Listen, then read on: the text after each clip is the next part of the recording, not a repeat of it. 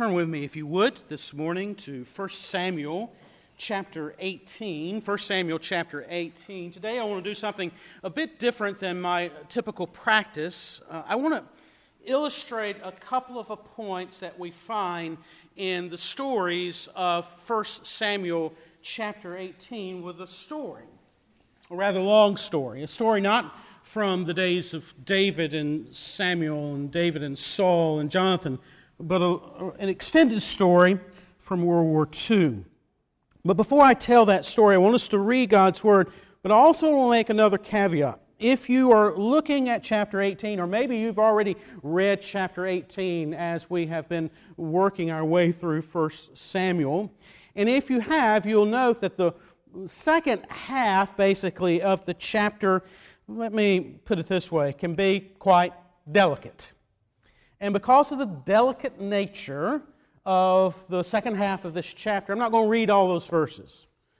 But I do want to touch on what's going on. I want us to read verses 1 through probably about 17 or so, and then I want us to drop down to verse 28. So let's give our attention to the reading of God's holy word.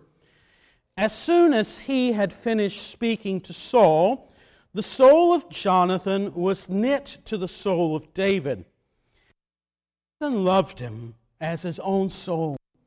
And Saul took him that day and would not let him return to his father's house. Then Jonathan made a covenant with David because he loved him as his own soul. And Jonathan stripped himself of the robe that was on him and gave it to David, and his armor, and even his sword, and his bow, and his belt.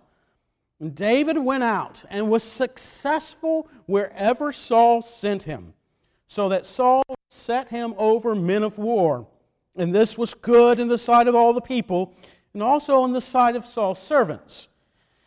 Now, as they were coming home, when David returned from striking down the Philistine, the women came out of all the cities of Israel singing and dancing to meet King Saul with tambourines and with songs of joy and with musical instruments. And the women sang to one another as they celebrated, Saul has struck down his thousands, and David his tens of thousands. And Saul was very angry, and this saying displeased him. And he said, they've ascribed to David 10,000s, and to me they've ascribed thousands. And what more can he have but the kingdom? And Saul eyed David from that day on. Now the next day a harmful spirit from God rushed upon Saul, and he raved within his house while David was playing the lyre, as he did day by day. And Saul had his spear in his hand, and Saul hurled the spear, for he thought, I'll pin David to the wall. But David evaded him twice. Saul was afraid of David because the Lord was with him, but had departed from Saul. So Saul removed him from his presence and made him a commander of 1,000. And he went out and came in before the people. And David had success in all his undertakings, for the Lord was with him. And when Saul saw that he had great success, he stood in fearful awe of him. But all of Israel and Judah loved David, for he went out and came in before them. Then Saul said to David, here is my elder daughter Merab, and I will give her to you for a wife. Only be valiant for me and fight the Lord's battles. For Saul thought, let not my hand be against him, but let the hand of the Philistines be against him. Let me drop down now to verse 28. We move in those verses to Saul's daughter Michal, who loved David. Saul's not going to give Michal to David without a price. David earns that price. Verse 28. But when Saul saw and knew that the Lord was with David, and that Michal, Saul's daughter, loved him, Saul was even more afraid. So Saul was David's enemy.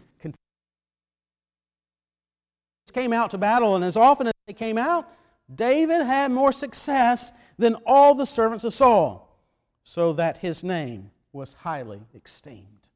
Word of God for the people of God. Thanks be to God. World War II. World War II. The 21-year-old American B-17 pilot glanced out of his cockpit and he froze. He blinked hard, and he looked again, hoping it was a mirage. But his co-pilot stared at the same horrible vision.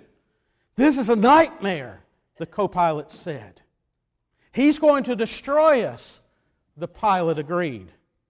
The men were looking at a gray German Messerschmitt fighter hovering just 3 feet off their wingtip.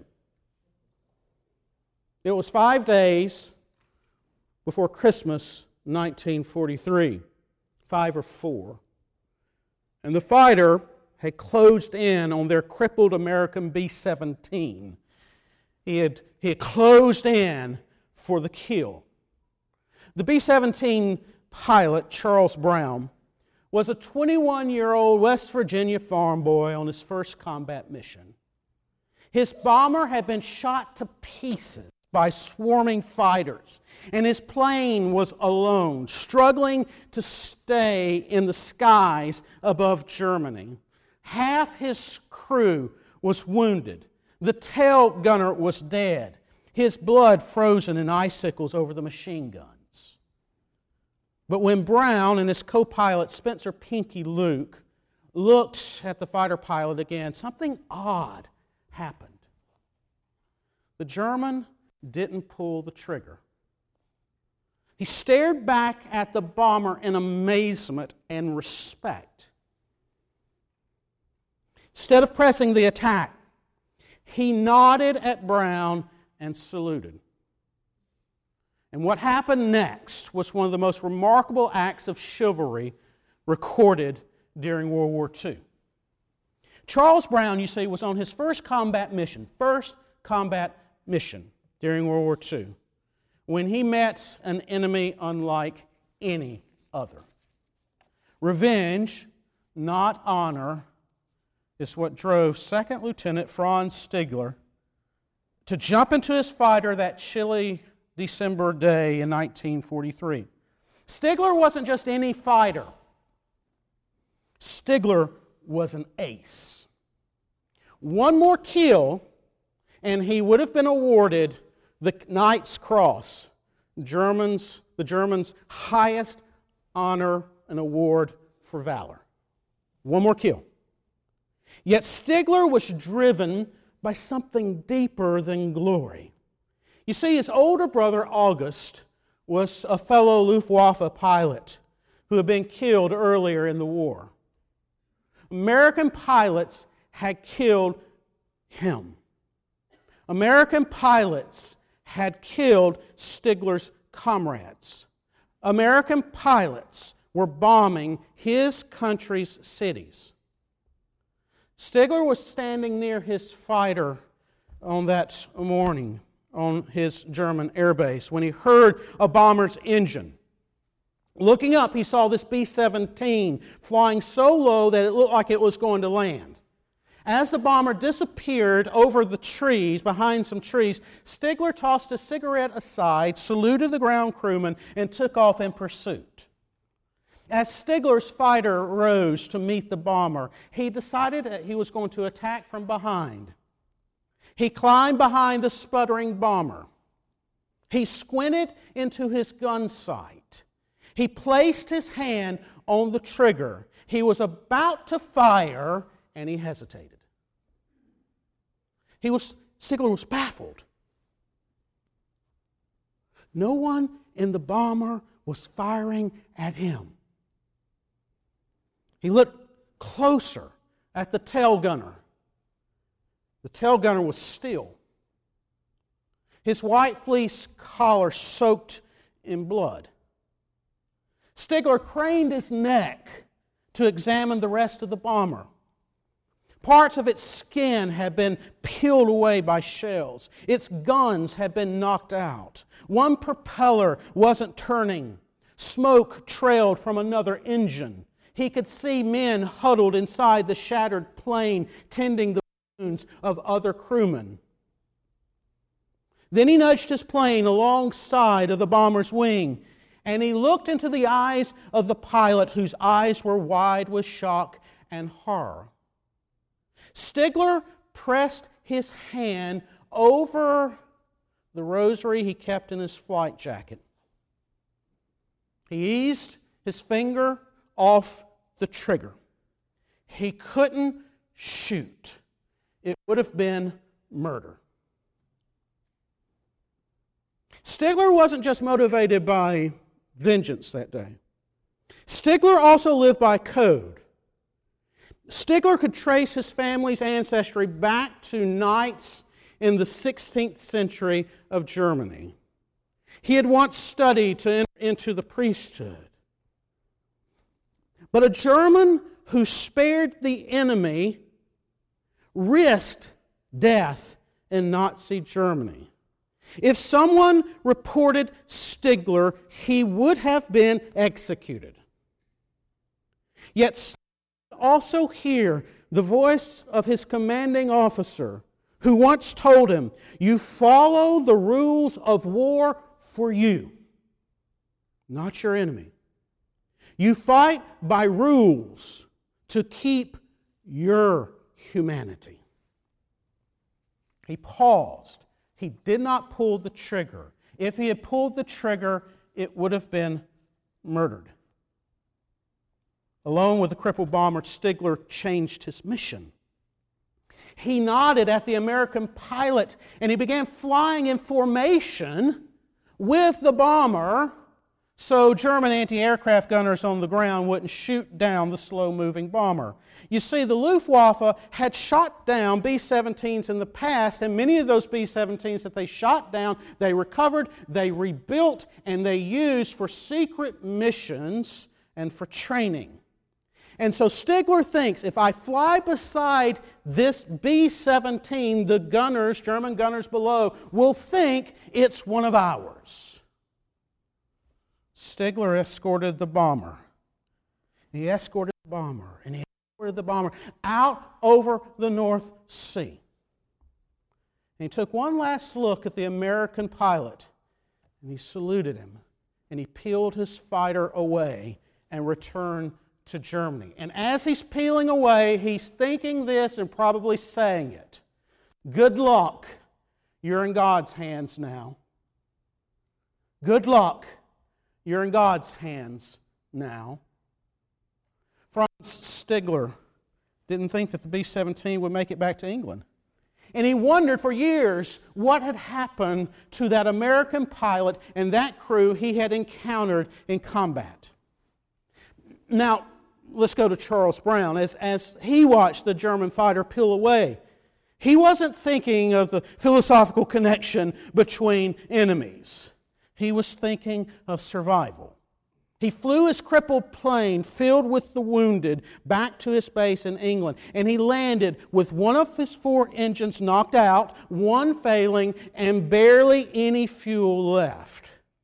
After his bomber comes to a stop, he leans back in his seat and he puts his hand over the pocket Bible that he kept in his flight jacket. And no doubt said all manner of prayers. Brown would go on to fly more missions in the war before the war ended. Life would move on for Brown. He got married. He had 2 daughters. He supervised foreign aid for the State Department during the Vietnam War. And eventually he retired to Later in life, though, the encounter with that German pilot would begin to gnaw on him. He started having nightmares. But in his dream, there would be no act of mercy. And he would wake up right before his plane would crash. Again and again and again. And so Brown took on a new mission. He had to find the German pilot. Who was he? Why did he save my life? He scoured the military archives in the U.S. and in England. He attended a pilot's reunion and shared his story. He finally placed an ad in a German newsletter for former Luftwaffe pilots, retelling the story and asking if anyone had known the pilot.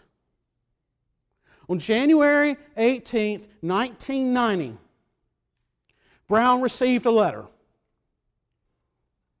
He opened it and it read, "Dear Charles, all these years I've wondered what happened to that B-17. Did she make it home? did her crew survive their wounds. To hear of your survival has filled me with indescribable joy. It was Stigler. Stigler had left Germany after the war, and he had moved to Vancouver, British Columbia in 1953. Stigler became a prosperous businessman. Now retired, Stigler told Brown that he would be in Florida come summer, and it sure would be nice to talk about our encounter. Brown wasn't going to wait. Brown was so excited. He couldn't wait to see Stigler. He couldn't wait to summer. So he called directory assistants. Back in the day when you could do that sort of thing. He called directory assistants to Vancouver and asked, was there a number for Franz Stigler? And lo and behold, there was. And they gave the number to Charles Brown, and Charles Brown calls. And Stigler picked up. And Brown says, "It's you!" And tears ran down his cheek. But Brown had to do more. He wrote a letter to Stigler in which he said to say thank you on behalf of my surviving crew members and their families appears totally inadequate. Well, the two pilots would get to meet again, but this time in person, in the lobby of a hotel in Florida. And one of Brown's friends was there to record this summer reunion. Both men looked like retired businessmen. They were a little plump and sporting neat ties and formal shirts. And they fell into each other's arms and wept and laughed. They talked about their encounter in a jovial tone, but the mood then changed. Someone asked Stigler what he thought about Brown. Stigler sighed, and his square jaw tightened. He began to fight back tears before he said in a heavily accented English, "I love you, Charlie." Stigler had lost his brother. Stigler had lost his friends. Stigler had lost his country. He was virtually exiled by his countrymen after the war. There had been 28,000 German pilots at the beginning of the war. At the end, 1,200. The war cost him everything. And Charles Brown was the only good thing that came out of World War II for Franz Stigler. It was the one thing he could be proud of. And that meeting helped Brown as well. His older daughter, Dawn Warner, said that it had helped him in an amazing way. They had met as enemies, Stigler and Brown, and they ended up as fishing buddies. Brown and Stigler became pals. They'd take fishing trips together. They'd fly cross country to each other's homes and take road trips together to share their stories in schools and in veterans' reunions. Their wives, Jackie Brown and Haya Stigler, became fast friends. Brown's daughter says her father would worry about Stigler's health and would constantly check in on him. And she said it was. They really did feel for each other. They talked about a week with one another. And as his friendship deepened with Stigler, something else happened to her father.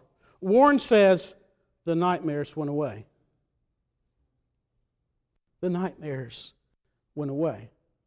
Brown had written a letter of thanks to Stigler, yes, but one day he showed the extent of his gratitude. He organized, you see, a reunion of his surviving crew members along with their extended families. And he invited Stigler as the guest of honor. And during the reunion, a video played showing all the faces of all the people that now lived, children, grandchildren, and relatives, because of Stigler's act of chivalry. Stigler watched the film from his seat of honor. Everybody was crying, not just Stigler. Stigler and Brown died within months of each other in 2008. Stigler was 92. Brown was 87. They had started off as enemies. They became friends, and then something more. After he died, Warner, the daughter of Brown, was searching through her father's library. And when she came across a book on German fighter jets, she took note.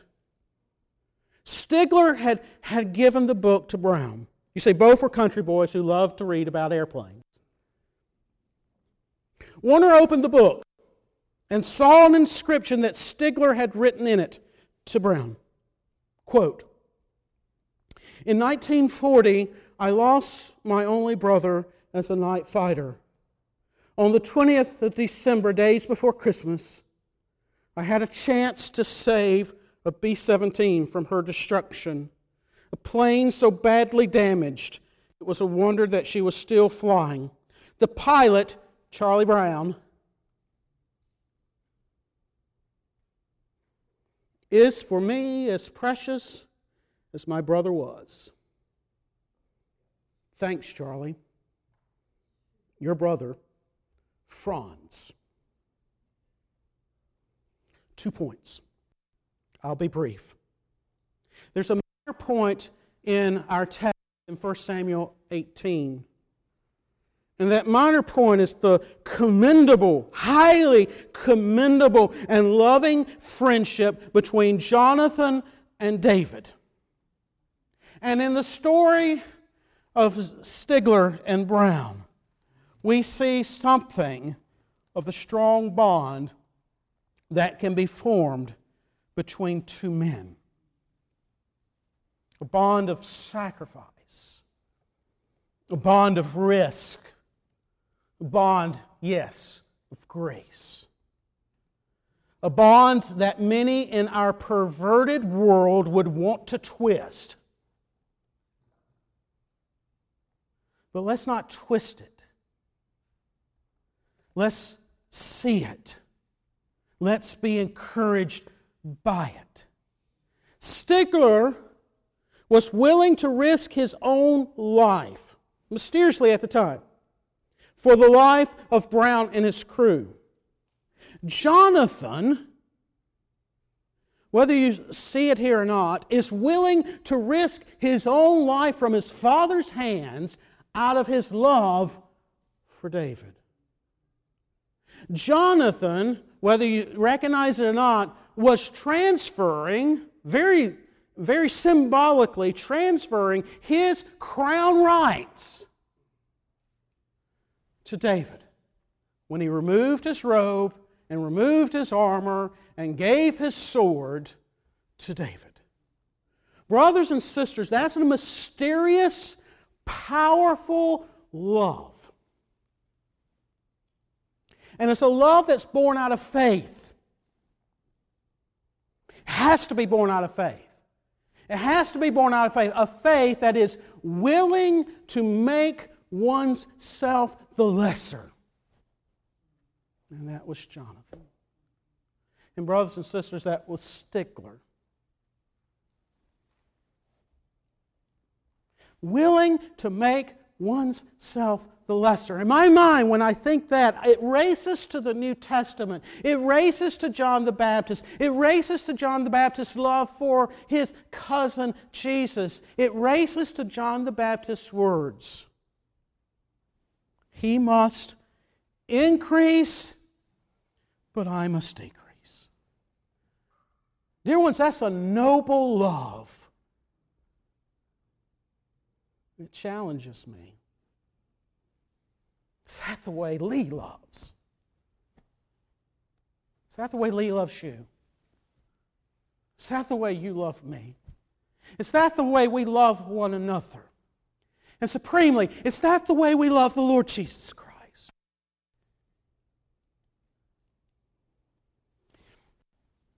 But there's something more in the story about Stigler and Brown that brings me back to this text. Remember when Stigler said, when he peeled off over the North Sea, "Good luck, you're in God's hands now." I want to say, Franz, I know what you meant, but you were wrong. You were wrong. Brown was in God's hands when you didn't pull that trigger. Brown was in God's hands when you jumped into your airplane. Brown was spared because God is merciful. Brown was in God's hands, and Stigler, so were you. The point that the author of the book of Samuel is making in chapter 18, he's shouting it at us. It's pretty straightforward. It's pretty simple. David was successful because God loved him. David was successful because God was with him. David was successful because he was in God's hands. Verse 5. And David went out and was successful wherever Saul sent him.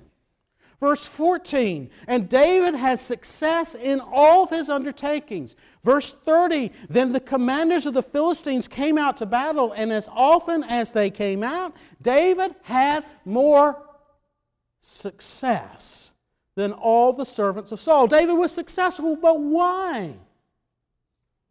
He was in God's hands. Verse 12, Saul was afraid of David because the Lord was with him. Verse 14, and David had success in all of his undertakings, for the Lord was with him. And verse 28, but when Saul saw and knew that the Lord was with David, and that Michal, Saul's daughter, loved him. Success, success, success. Why? Because the Lord was with him. Because the Lord was with him. Because the Lord was with him. He was in God's hands. He was in God's hands. He was in God's hands. But that again makes my mind race forward to the New Testament. Not to David, but to the Son of David. To the Lord Jesus Christ. How is it, as Pastor Jim earlier when we were in our time of confession, that our God is holy? How is it that the holy God of the universe could be with David? No matter how noble David was a sinner. And we're going to see that in David's life story, are we not? How could it be that a holy God would be with a sinner such as David and be with him, and be with him, and be with him? How could it be? Because he would place the sins of David upon the Son of David. How could it be that he was with David? Because he would turn his back, the Father would turn his back on his Son, the Son of David, who would cry out on the old rugged cross, in that moment of hell, in that moment of torment, in that moment of wrath, my God, why have you forsaken me? How could he be with David? Because he turned his back. He would turn his back on his very only begotten Son. The Lord was with David because the Father would turn his back on his Son Jesus, as Jesus bore the punishment for David's sin. And guess what, dear ones? The Lord is with you too, if your trust is in this very same Son of David.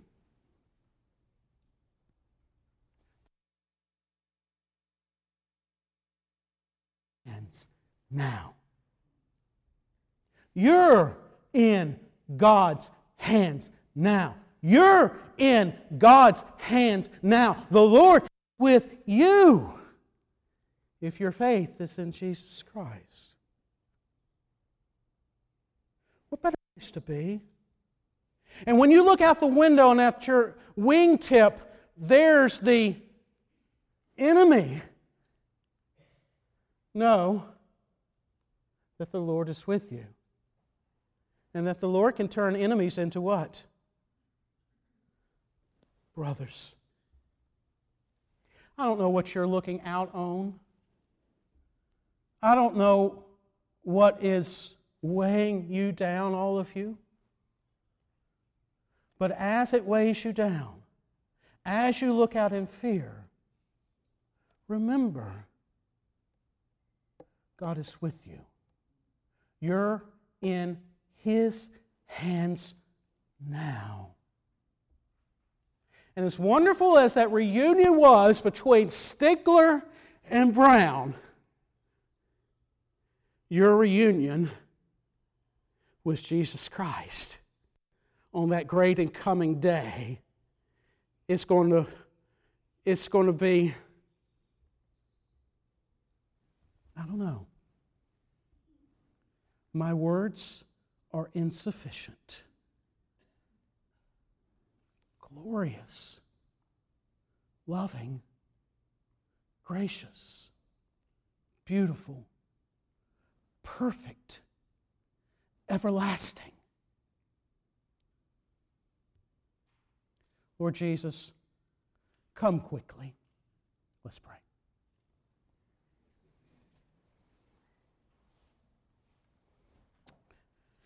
Heavenly Father, the Apostle Paul asked, if God is for us, who can be against us?